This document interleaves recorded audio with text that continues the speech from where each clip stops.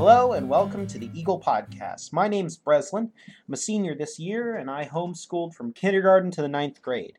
I'm joined here by my sister. Hi, my name is Ariana. I'm in the 9th grade and I have always homeschooled, except for one semester in the 6th grade. Today we're going to talk about the pros and cons of homeschooling from our point of view. So Ariana, what's one thing you think is a pro for homeschooling?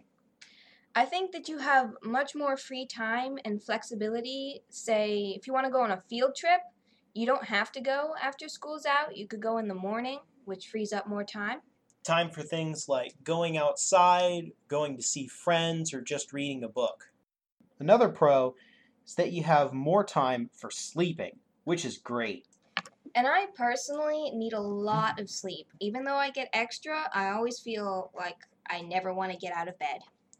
I also like that you can easily follow your own personal interests and not worry about what the school thinks that you should learn about. For example, I like astronomy, but I don't think that the school system has classes about that I can easily learn by myself. I really like the flexibility that homeschool has in everything. Your schedule can vary from day to day and even from hour to hour. Your speed at which you learn can be much more easily changed than in the classroom. And the topics of which you cover can be much more diverse than in a public school setting. One of my favorite things about homeschooling is that there's no dress code. I mean, you could wear pajamas all day if your parents would let you.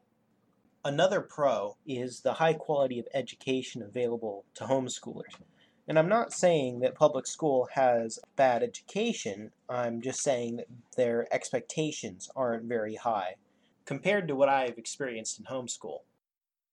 Part of what makes this education quality so high is the fact that everything can be personalized instead of generalized to a class size. Every exercise, every session can be personalized for a speed and difficulty of a single student. This small class size also comes with the benefit that those of us who don't like large crowds and groups can be in a very small group or even only family size, which can help ease anxiety and help educational performance. At the same time, it reduces the availability of social interaction and talking with friends on a daily basis, and after a long time it can feel like there is no escape from family watching you always. A con for me is that you had to be more mature and aware of your schoolwork. I ran into this problem in my last year of middle school, is that my mom didn't have the time to always watch me and make sure I was getting everything done. And so I would procrastinate a lot and I have to cram in my schoolwork at last minute at the end of the day, or have to go to bed late because I still had these assignments to do. Another con is that there are some materials or websites or just things that some people might not have access to. For example, a computer program, if you don't have good internet or it might be slow, a workshop full of tools, say for woodworking or engineering, or maybe if you did a 3D printer, if you'd need that, but you don't have it. And that would be the sort of thing that you could have at school.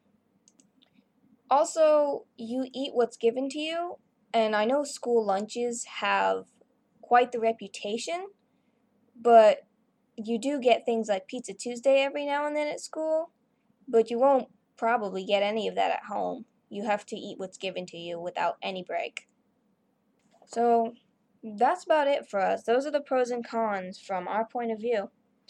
Thank you for listening to our podcast. If you would like to learn more about homeschooling, you can visit our website at eaglemomsquad.com and follow our Facebook, or you can subscribe to our YouTube channel or follow any of the links below.